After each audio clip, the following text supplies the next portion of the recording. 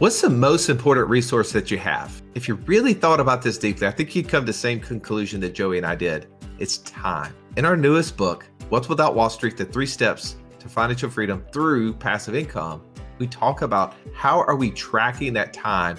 What is the thing that we can do to get more of that time back? That's right. If you've ever been listening to our podcast and thought, man, it would be amazing if I could take all the things that you guys have learned over the last 10 years and just summarize them, put them in some way to easily digest them and take action, that's what this book is all about. You're not going to want to miss it. Go to wealthwithoutwallstreet.com/new book and get your copy today. The most simplest of questions, but I wonder if you've actually considered this for yourself. Are you an entrepreneur or an investor? And is there even a third option where you're both? Today's guest, Buck Joffrey, brings us into his world of becoming a surgeon and immediately being faced with this idea of what is this whole world of entrepreneurship? Russ, what did it make you think about? I felt like as he talked about making this transition out of being a very, very, very, very highly paid professional, and I connect with that, right, on so many different levels, having to leave that space or wanting to leave that space to do something else, but not knowing exactly how. And the way that he did it probably resonated with me more than you, because he was just like, okay, I just told the world a year ahead of time, a year from now, I'm done. I'm out of here. I'm going to be moving. And he's like, so then I had to figure it out. I just had to figure it out. And I think for so many of us, we need to create a catch for ourselves. At least that's the way I would say it, a deadline, some accountability to what we want to do. And if we just keep planning, we might not do it. But if we go out and tell the world, we set a time that everybody else knows is going to happen. In his situation, he bought a house in a completely different state. And he's like, I'm moving over there. So I can't keep doing the thing that I'm doing now for work. I'm going to have to be doing something else. That created a must-solve situation. And I think for so many of us, if we would apply that into our world in so many different ways, it might be like, hey, I need to build my first passive income stream, but I don't know how. What do I need to do? Well, maybe the first thing I have to do is schedule a 15-minute call with one of the coaches at what'swallstreet.com/free call. Yeah, that's a shameless plug right there, Stallion. Maybe that's the first thing. I have to schedule that call. Maybe I don't know exactly what I need to ask them, but I scheduled a call to do it. Maybe I say that I'm going to take the investor DNA and I go ahead and do it. Maybe I tell somebody in my, friend group, hey, at the end of next year, 2024, I'm going to have $1,000 a month in passive income. Ask me about the $1,000 a month by the end of next year. Create some level of accountability, some catch, some deadline for yourself that forces you to do it. Maybe it is leaving your job. Maybe it is moving to a different state. Maybe it is building that first passive income stream or learning who you are as an investor or whatever it may be. Create accountability by sharing it with the world. I totally agree. And if you are hearing us talk about this and you're like, yes, this is exactly what I need to do. I don't know where to start. I don't even know how to draw that line in the sand. This episode is for you, and we're here to walk you through the process. Go to wealthwithoutwallstreet.com/free call. Now let's dive in with Buck Joffrey.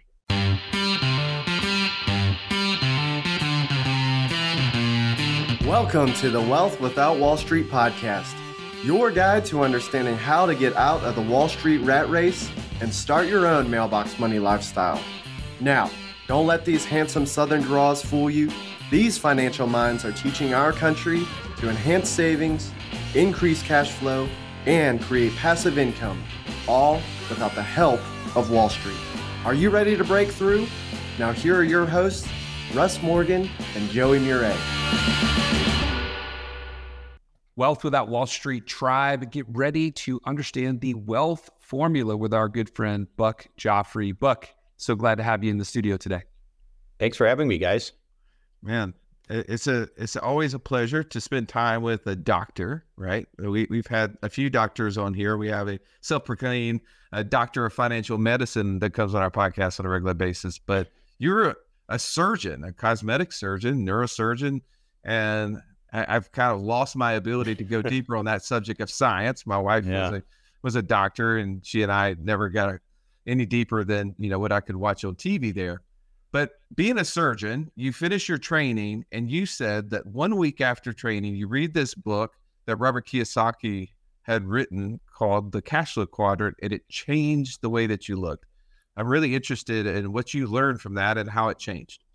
Well, I mean, I think the starting point is where I was at, which was, as an A student. I think, if your wife is a physician, this is probably something that's familiar to you. When you're an A student, a lot of times, as Robert Kiyosaki talks about, A students work for C students and B students work for the government, right? But why do A students work for C students in the first place? And the reason for that is that A students generally just have their heads down and they're good at what they do. And there's a constant Pavlovian feedback of praise, right? So there's this constant, you're doing great. You're awesome at this. And so why in the world would you get off that train? And I was one of those guys, right? So I was good at school. I was good at college. I was a biochemistry and molecular biology nerd. I went to medical school, and then I started a neurosurgery residency. I mean, I was like, the sort of quintessential nerd that was climbing the nerd mountain, right? And most of us in that space don't want to get off, and it's not because maybe there's ways to make more money, but in our heads, we believe we are the top of society, right? And because we're being told that constantly. And so that's where kind of I was, and I think the element of figuring out I was an entrepreneur happened when I was about a week out of, as you mentioned, out of training. And I got married the day after residency was over. And I went on my honeymoon in Puerto Vallarta. And on the way back, I was literally just looking for something to read. And it happened to be that there was like 3 books in that Mexican airport. And 2 of them were with like guys with long hair and no shirts. And one of them was called the Cash Flow Quadrant. And I had no interest in any of them really, but the least painful one sounded like the Cash Flow Quadrant. I had no interest in money. I had no interest in investing, no interest in anything but academics. And I saw myself as a future chairman somewhere. I read the Cash Flow Quadrant on the plane, and it was electrifying for me. This is a book by Robert Kiyosaki, as you know. And I came off of that plane a completely different human being. And and it sounds ludicrous, but it's true. I completely was a different person. And I realized I was an entrepreneur. And I realized that what I had been missing, because I was so good at what I was doing, was this entire world outside of planned curriculum, which is to create your own destiny, to create your own business, to create your own wealth. And I just found that incredibly liberating. And as my friend Tom Wheelwright, who was my CPA for a while, and still an advisor for me, said, ultimately he described me as an entrepreneur who happens to be a doctor, because that's basically what happened. I, from there, just launched into, I had a business that happened to be cosmetic surgery, but then quickly sort of pivoted into multiple other businesses and ultimately into a real estate private equity business, business in, some of the life insurance stuff that you guys do. I just did a number of other things, but ultimately it had nothing, a lot of it had very little to do with medicine. Now, going back to that comment about A students working for C students, because I know you have nothing prepared to ask me, so I'm going to keep going. Well, I actually have a question. Yeah, no, go ahead. So here's everybody, if you have read the Cash Flow Quadrant, I'm curious. I don't want to just assume. What was it about that book that stuck out to you that you're like, all of a sudden, wait a minute, I am an entrepreneur. I just didn't realize it. Like, what was it about the book? I think that's a really good question, because a lot of people, when they read Kiyosaki, the first thing that comes to their mind is, man, I should buy some real estate. Yeah. And that's not where I was. I looked at these quadrants and I said, wait a second, like I don't have to be in that W space. And this self-employment thing sounds pretty good, and this business thing sounds pretty good, and this investor thing, well, that's completely different, right? The idea of being taxed different was really interesting to me. And I should say that this was coming at a time where I just finished residency. I was kind of burned out. I was very academic. I wrote tons of papers, I was one of the authors on the definitive neurosurgical chapter on cerebral arteriovenous malformations, whatever. I mean, this is the guy, this is who I was, right? But I was Russ actually wrote something very similar, but go ahead. Yeah, that's a side point. The Yeoman's textbook of neurosurgery. The point being that like I was in a space where I was kind of burned out already, and I was looking for a different world. And I think Robert just kind of put it out there for me as this is what other people are doing. They're creating their own world. And that's what I think got really exciting to me, is a world outside of this narrow box that I was thinking in and that I thrived in. And I want to ask this question because a lot of times we make the assumption that we need to be in a community of other people that are doing that thing that we want to do in order for us to really level up. And being in a world of medicine, right?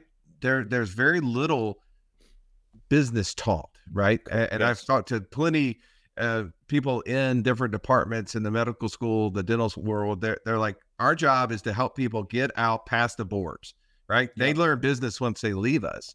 So you're typically surrounded around a lot of other people that didn't know any more about business and entrepreneurship than you did at that time. Yeah. So I'm really curious, while you got this insight, how did you grow that? How did you grow it to be to where you could go further than the surroundings that you had around you? Obviously, you're around successful people, smart people probably making a lot of money just because of the professions you were in. But from a business entrepreneurship area, how did you really grow that? Let's go back to this concept of A students working for C students for a second, because I think that maybe will help explain why others generally who do this don't tend to have my academic pedigree. And this is a conversation I had this with Tom Wheelwright the other a few months ago, where we were talking about this whole A students working with C students, and I said, Tom, Robert Kiyosaki says that, but the one thing that he doesn't mention is why that is. And the reason I think that is, Tom, because Tom was an A student too, right? And I said, the reason is because those C students, they had nothing to lose. We had everything to lose, right? If you are not a big success in your own, in what you're doing, you're not tied up into it, right? So you're more apt to go and try some other things, right? That's really what it is. Now, so that's what I think was going on.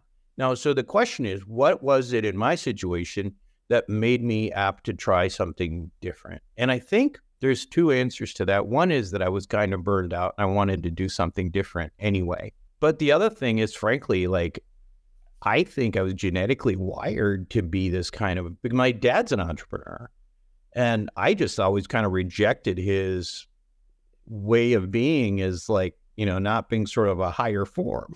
I thought, he was a real estate guy actually, and he kind of a little bit of a slumlord, frankly. And hey, but it did great. He did great in that space, and I just never wanted to be that guy. But I think there is something about entrepreneurs sometimes when you that there probably is a little bit of a genetic component of it too. Let me give you an example of that, by the way, which I think is a good one. Do you guys know George Newberry? We follow the name a little bit, but yes. So George is an interesting guy. So he did this American homeowner AHP title, whatever. He's got like 5 million companies. He's one of the most interesting sort of dynamic entrepreneurs that I've ever met. He's a really interesting guy. As it turns out, George Newberry has he's Argentinian, and if you go to the airport, I think Buenos Aires is the George Newberry International Airport, and that is actually George's grandfather. And as it turns out, this guy was like a daredevil And he was like, he like was a pioneer in aviation, ultimately ended up crashing and dying. But he was, I mean, that's basically an entrepreneur, right? Somebody who's looking for an excitement. So not the crashing and dying part, but the excitement. Well, we have our own crashing and some, but there's usually not death involved. Usually there's not death involved. Usually there's not, but there is a parallel there. And so when I talked to George about it, was because he and I are both wired kind of the same way. And he had a great comment. He's like, entrepreneurs are, for entrepreneurs, success in business is, it's like, it's the game, right? It's the entertainment. It's what keeps us going. And the way we measure success is by how much money we make. That's a measure of success. That's like keeping score. That's how we keep score. That's not the end game. That's telling you if you're doing a good job or not. And I really resonate with that. And so anyway, so that I think I was just kind of wired that way too. And I should point out that I am not one of those people who who's out there telling people that everybody should do what I did. I highly don't recommend this. If you're not wired this way, it's not a good way to be. It's really not. It can be a wild ride. For me, it's turned out to be a very good ride. It's been a way for me to, do better than I ever would have as a doctor financially. It's been a way for me to help my fellow physicians and high paid earners to do certain things that they may not be getting great advice on or whatever. But, it's not like I'm out there evangelizing the entrepreneurial thing. So I do find that interesting, right?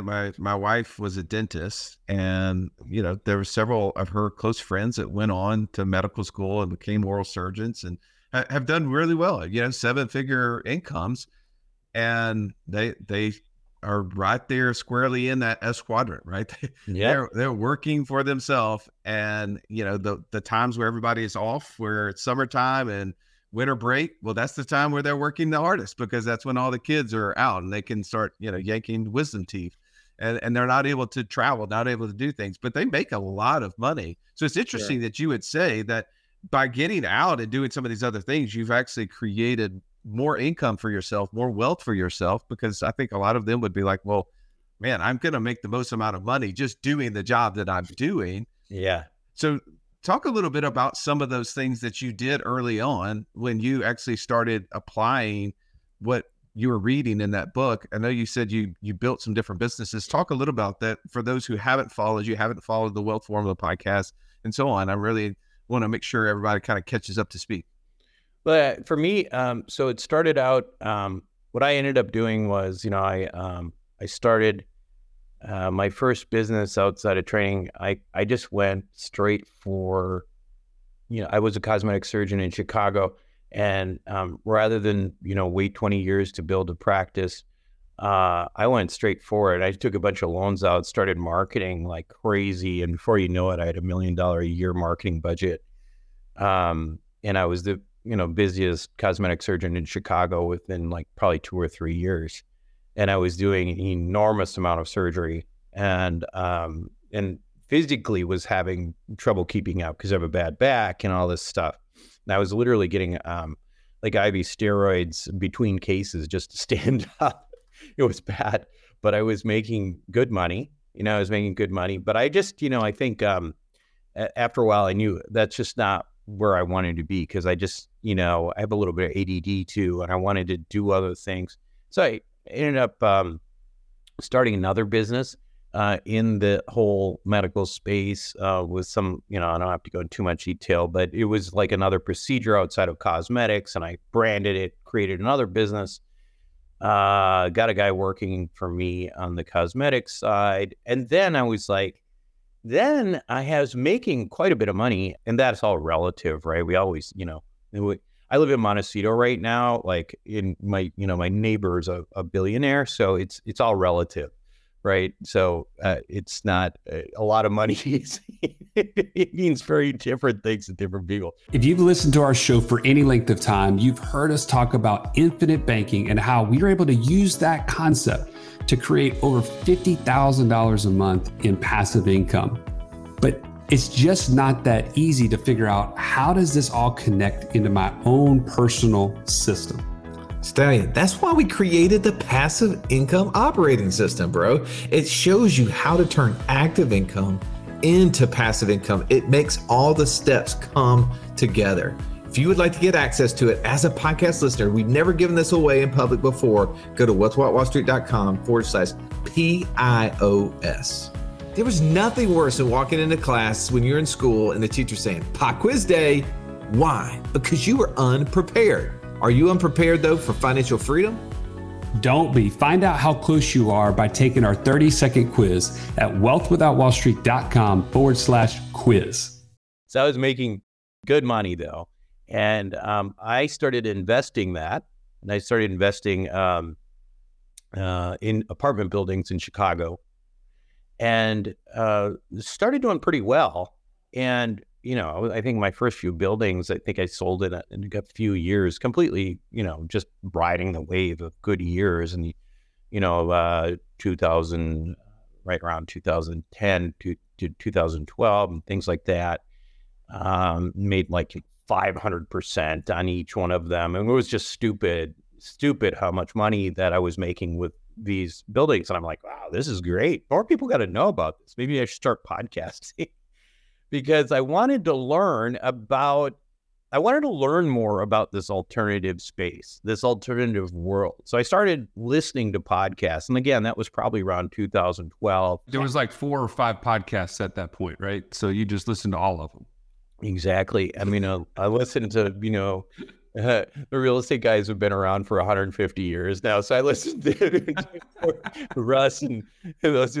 And so I would listen to those guys. And what I found was that, not every podcast resonated with me. I had a certain situation that was different from others. I was a guy who's already making 7 figures, and multiple 7 figures. And I wanted to figure out, like, what do I do next? How do I scale? I wasn't trying to get out of a cubicle or something like that. I was just trying to figure out, like, what do you do when you make this kind of money and what should I know? And so the problem is that most podcasts did not resonate with a very high paid professional. And so I picked and chose various podcasts to listen to, just episodes. And then I was like, you know what? I got to start something because there's too many people making, $500,000 to $1 million a year or more or whatever, who their situation's different. And they're not interested in flipping houses. They're not interested in going out there and adding another job, right?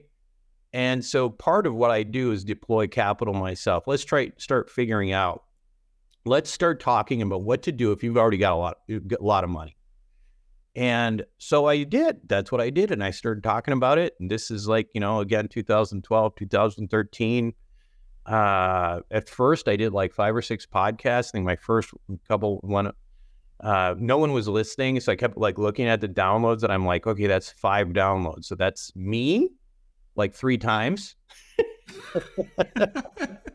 And, some other, and so I kind of stopped for a little bit.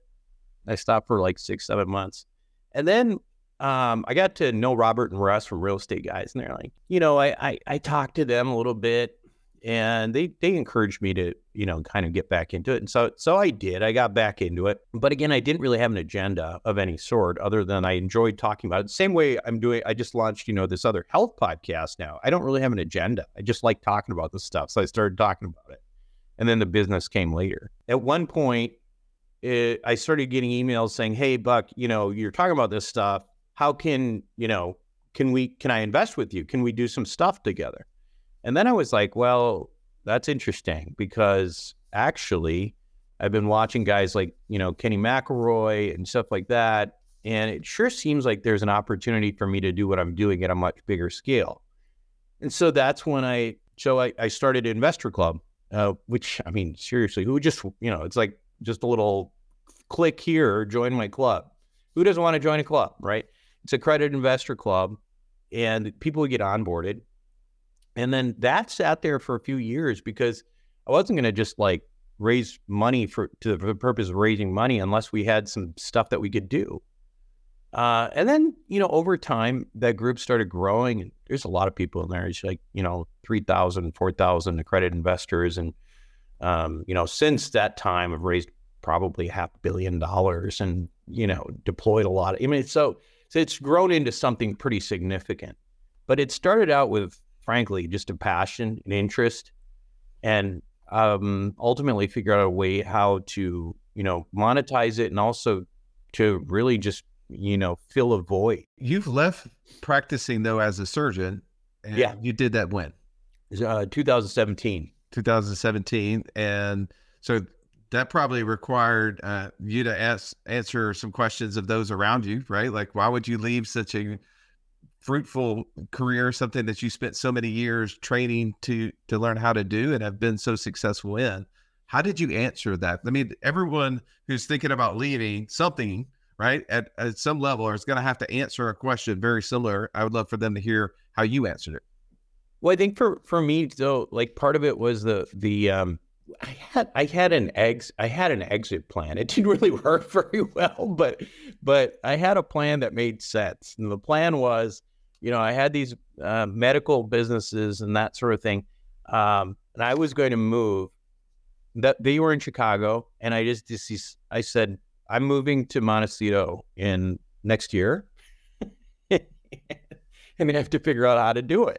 And that literally was how I did it. And if you go back and you listen to my podcast, and I think it was sometime in 2015 or 16, I'm doing a podcast from a beach house in Montecito that we rented out just because it's beautiful here. We love living here, right?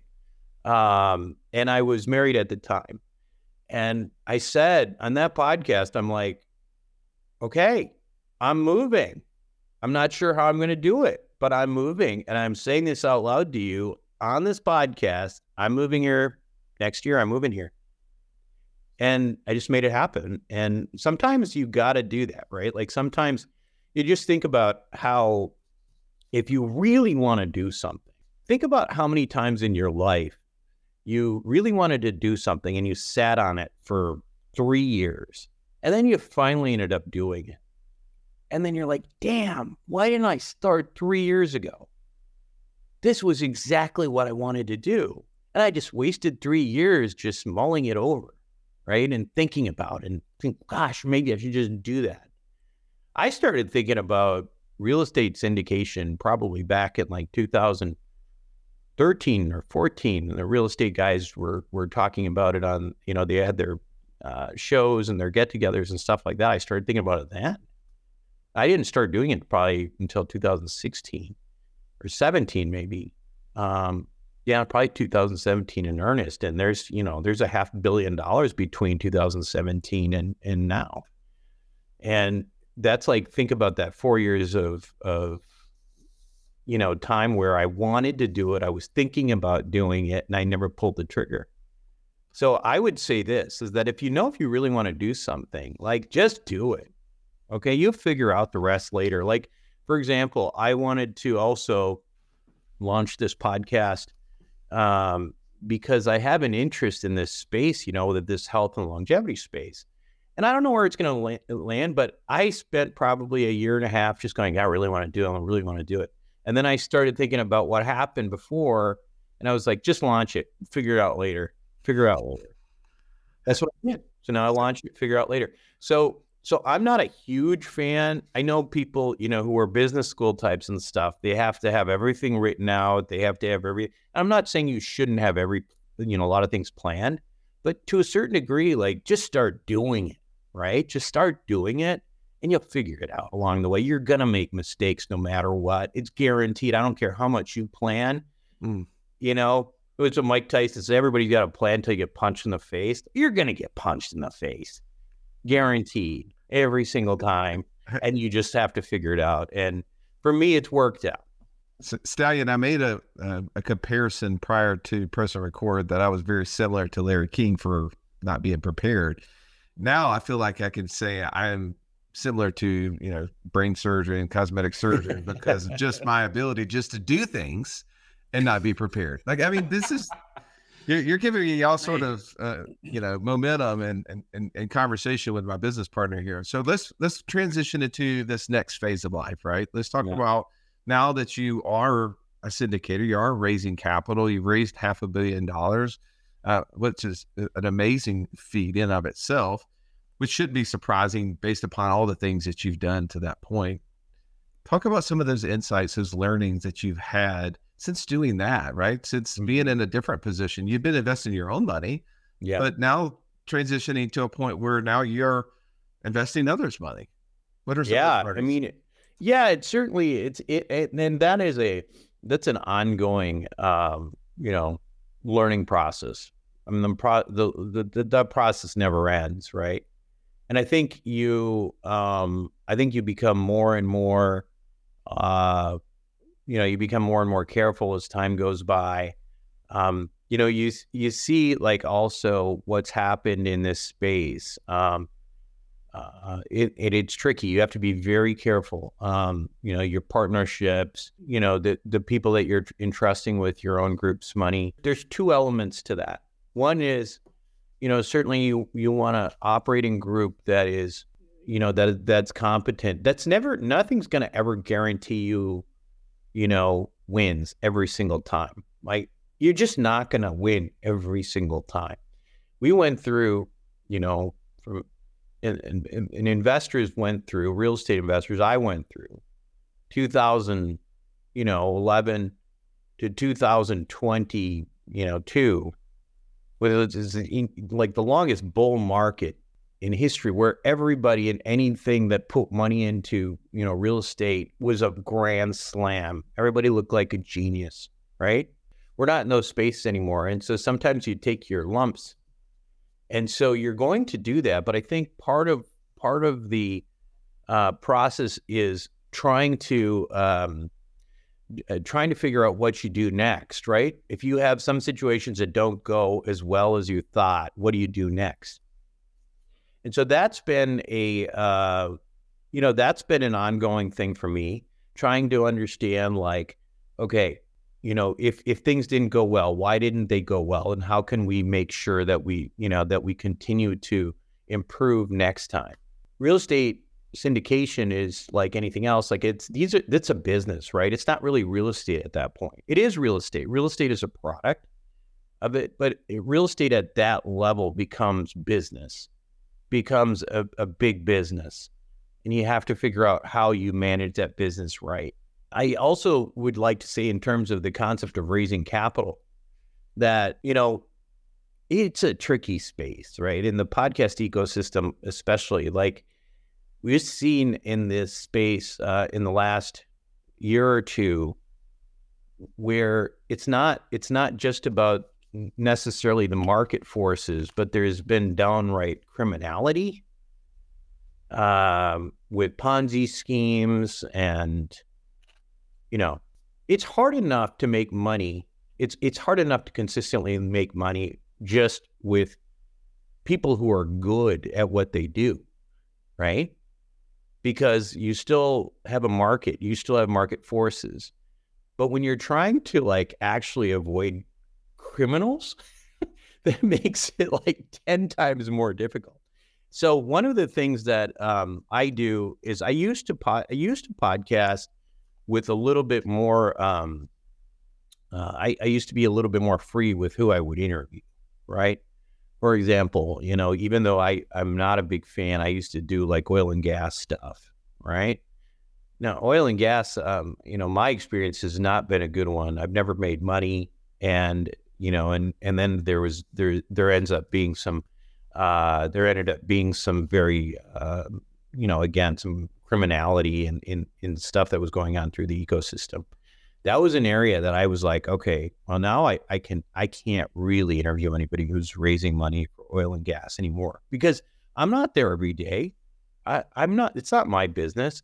So you guys know this too, Russ and Joey. The second you interview somebody, people who listen to you, who trust you, you will legitimize that person, right? And that's a very dangerous situation to get into, because Like we as podcasters, we need content. We want content. We like talking, but we also can't know everything about everyone we interview. And that is very challenging. And so probably the biggest impact on this whole, market and what's happened in the ecosystem for me is to be, frankly, like kind of scared about who I interview and just, really try to stick to macro concepts, really start, try to stick to personal finance strategies.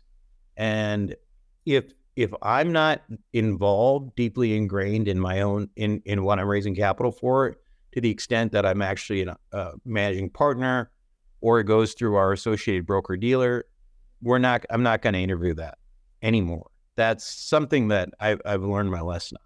Well, it is a very scary world to try to learn all of those things. And you have to find people that you trust in that world. You have to try to do the due diligence. But to your point, I mean, there's a lot of people that have trusted I think it's 40 to 50 Ponzi schemes that pop up every single year, right? And most of those people were very trustworthy on the surface. Most of them fairly intelligent and could communicate something. But yeah, it is definitely a challenge, and that's why I asked the question about raising money, right? Like therein lies the next phase for most people is once they do it well for themselves, they decide, okay, well, how can they decide mostly because of others coming to them, like you had with you, how can I invest alongside of you? And right. The question is, how do you do it well?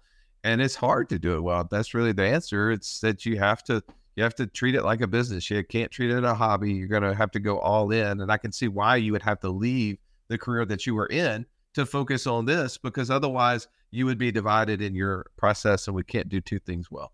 You also have to know what your kind of limitations are. So like, for me, real estate is like, it's what I understand. It doesn't mean that I'm going to, it doesn't mean that it's a guarantee. Nothing's ever a guarantee, but I can say with some level of certainty that if it's real estate, I'm going to, I've got as good a shot as most people to make people money. Right. But for example, there's other things in this space that I think have a lot more moving parts. And so I've moved to a broker dealer model on that. In fact, my brother used to manage the sovereign wealth fund of Bahrain. So he's a very smart guy, multi-billion-dollar asset manager. And so, I'm partnering with him on that. So if there's things that are outside of real estate, goes through him. I have no idea. They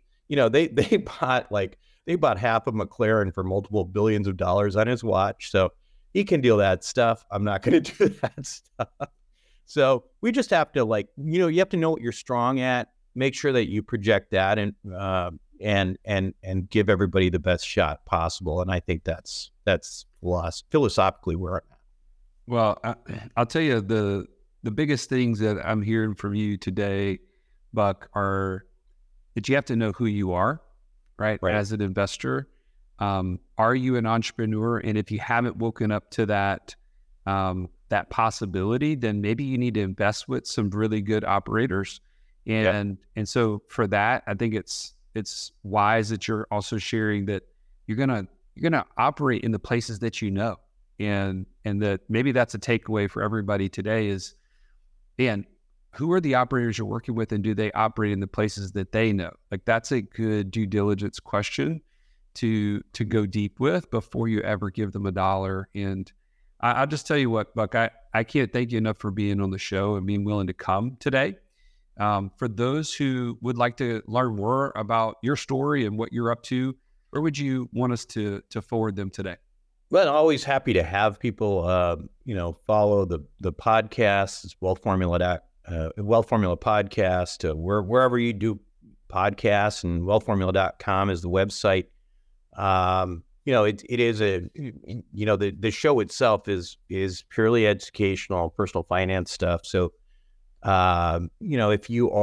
especially if you are in that sort of higher wage earning capacity, that it's probably stuff that will resonate with you. And even if it isn't, there's certainly bits in there that are of interest. And we really focus a lot on a lot of the things outside of investing that are surrounding personal finance, like tax mitigation. I mean, that's why Tom Wheelwright and I are so close, because we do a lot of, we talk a lot about what he talks about, but sort of more on the investor side, asset protection, estate planning, all these things that people need to know about. So I love the holistic nature of that. And Wealth Without Wall Street Tribe, you've heard it here today. I pray that this helps you on your journey to financial freedom, whether you are the entrepreneur or you are entrusting your hard-earned money with the operators who are going to help you on that journey. So if you found value today,